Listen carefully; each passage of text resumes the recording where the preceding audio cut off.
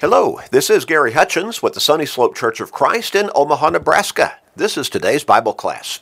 Today's Bible class is for our podcast listeners, designed to get us into God's Word every single day for at least a few minutes, around 13 minutes.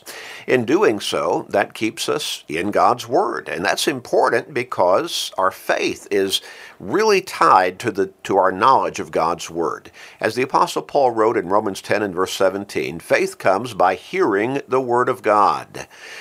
And it also, being in God's Word every day, it not only helps us to stay strong in our faith and even grow in our faith, but it helps keep us connected with God. It helps keep us focused on a relationship with our Heavenly Father and focused on our souls. And it helps us to have a better mindset, more spiritually based, to be able to deal with, everything the life throws at us every day. Now, you have people in your life, probably some within your own family, in fact, who need to change their focus, their thinking, their outlook, don't you? Well, help them. Help them to come closer to God. Help them perhaps get on the right track that ultimately will lead them to heaven. Help them by sharing these short studies with them. Make that commitment. Share with your family members, your friends, work associates, neighbors, with everybody you can. Well, it will be a great blessing for them to get to heaven. It will also be a great blessing for you to have helped them get to heaven. Make that commitment. Start sharing today. We're going to get back into our new line of thought and study that we began last time, talking about blind spots. Blind spots? Well, we can relate to that as we're driving a car down the street, can't we? Maybe you're driving down a street that is a main thoroughfare through your particular community, 2 lanes going each direction. You're driving along, or maybe you're on the interstate and there are at least 2 lanes, maybe more than that. It's coming to a point where you're getting ready to change lanes. Maybe you're going to turn either right or left, or maybe you're just going to change into one of the other lanes that are going in the same direction you're going, that you need to change lanes. So you look in your rear view mirror, no cars behind you in that lane. You look in your side view mirror, no cars behind you in that lane. You put your turn signal on, you start to veer over into that lane. Immediately you hear screeching tires, blaring horns, because just a little bit to your rear, but right beside you, was another vehicle. You did not see him, even though you looked in your mirrors and there were no vehicles there. But he was right there in your blind spot. Happens to us, doesn't it? Probably to virtually every single driver who has driven for much time at all. And I'm not talking about years, I'm talking about weeks or certainly months. Blind spots. They're there. They're there.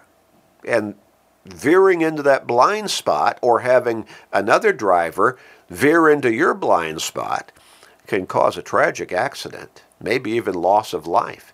And maybe for more than just those 2 vehicles. Maybe other vehicles would be involved as well, because the accident would have farther reaching repercussions than just those 2 vehicles involved. But even those 2 vehicles, that's a tragedy.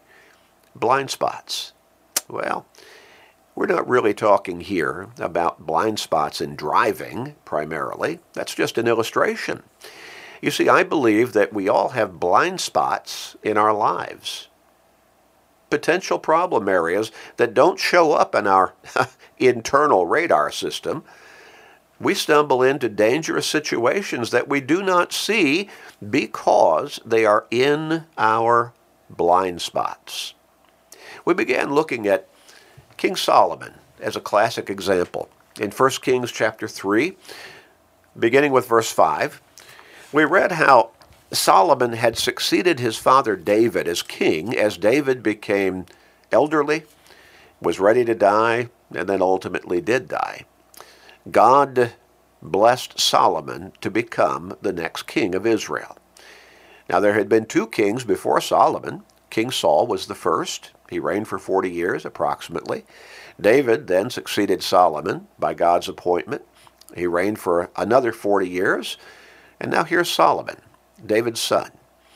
And so in verse 5, we read that the Lord appeared to Solomon in a dream by night, and God said, "Ask, what shall I give you?"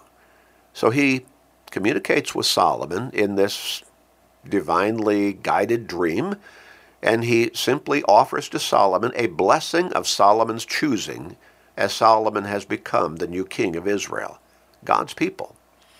Solomon, he responds, "You have shown great mercy to your servant David, my father, because he walked before you in truth, in righteousness, and in uprightness of heart with you." Now, that was quite a recognition of Solomon's father's integrity, not just before men, but before God. Solomon, he recognized, and he communicated this recognition to God as he responded to God's offer for whatever blessing Solomon would ask. And he said, "You have shown great mercy to my father because David stayed faithful to you. He walked before you in truth, in righteousness, and in uprightness of heart with you." And then he said, You have continued this great kindness for him, and you have given him a son to sit on his throne as it is this day." And of course, Solomon was speaking of himself. So he said, "You have continued to bless my father in that you have blessed me to become king and succeed my father on his throne." And then in verse 7, Solomon goes on and he says, and here we see a great humble spirit displayed by Solomon as he responds to God's offer of a blessing. "Your servant is in the midst of," now, O Lord my God, you have made your servant king. That is, he's speaking of himself. "You've made me king instead of my father David, but I am a little child. I do not know how to go out or come in." In other words, he's saying, I don't know how to be king. I don't know how to deal with, how to faithfully or properly and effectively execute all of the duties of being a king over your people. In verse 8, "Your servant is in the midst of your people, whom you have chosen, a great people, too numerous to be numbered or counted. Therefore," now Solomon, again, he's recognizing his weakness, his inability. And so now he asks God. He responds asking the particular, specific blessing that he wants God to bestow upon him. "Your servant is in the midst of your people, whom you have chosen, a great people, too numerous to be numbered or counted. Therefore, give to your servant an understanding heart." An understanding heart. Wisdom is what he's asking for. "Give to your servant an understanding heart to judge your people, that I may discern between good and evil." In other words, between what's right and what's wrong, what's good and what's bad. Please help me, give me, bless me with this wisdom so I can determine how to do this properly, how to be a righteous king, how to be a godly king. "For who is able to judge this great people of yours?" The speech pleased the Lord, that Solomon had asked this thing.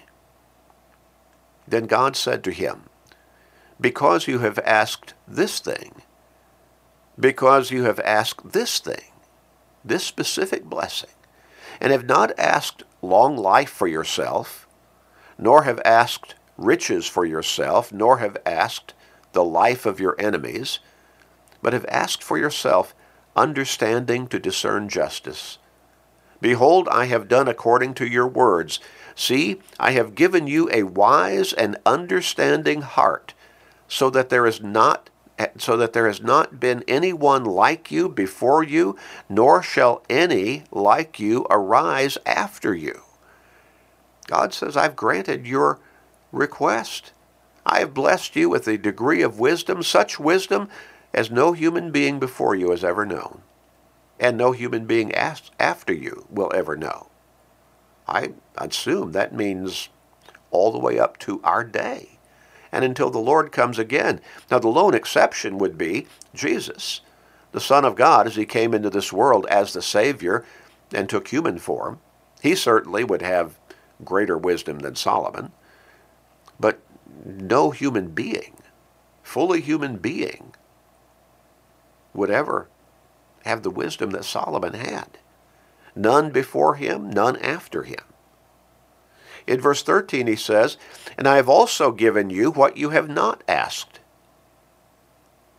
both riches and honor, so that there shall not be anyone like you among the kings all your days."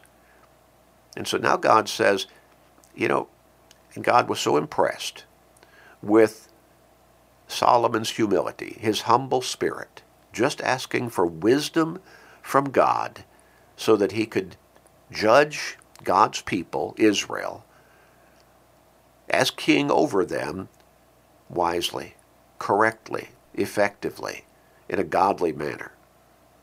And so God said, I've given you what you've asked for. And I've given you what you have not asked for too. Riches, honor. And he says in verse 13 again, riches, honor, so that there should not be anyone like you among the kings all your days. And so apparently, as far as riches and honor is concerned, there would be no other king like Solomon during his reign. So if you walk in my ways, now there's a big qualifier there. We come to that big word if again. So if you walk in my ways, to keep my statutes and my commandments, as your father David walked, then I will lengthen your days. Now God would continue to bless Solomon as long as Solomon continued to walk with God faithfully and obediently. And that's always the condition of God's continued blessings upon us as mankind, as his faithful followers. Now, God also said there, right at the end of verse 14, if you will continue to keep my statutes and my commandments as your father David walked, then I will lengthen your days. In other words, he says, here's another blessing I'm going to give you that you did not ask for, and that is a longer life. How blessed Solomon was. But now, Solomon had a blind spot. And we'll talk about that blind spot that became apparent through Solomon's later years as king of Israel. Next time, let's pray. Our Father in heaven, we thank you for your love for us. We thank you for your blessings. Help us, Father, to recognize that we need to always walk in your wisdom and your guidance. Please provide these blessings for us. Help us to keep our eyes open and to not fall into those blind spots that are out there. Please protect us from them. Help us to see, we pray. Please, Father, forgive us of our sins, and we give you the glory through our lives. In Jesus' name, amen.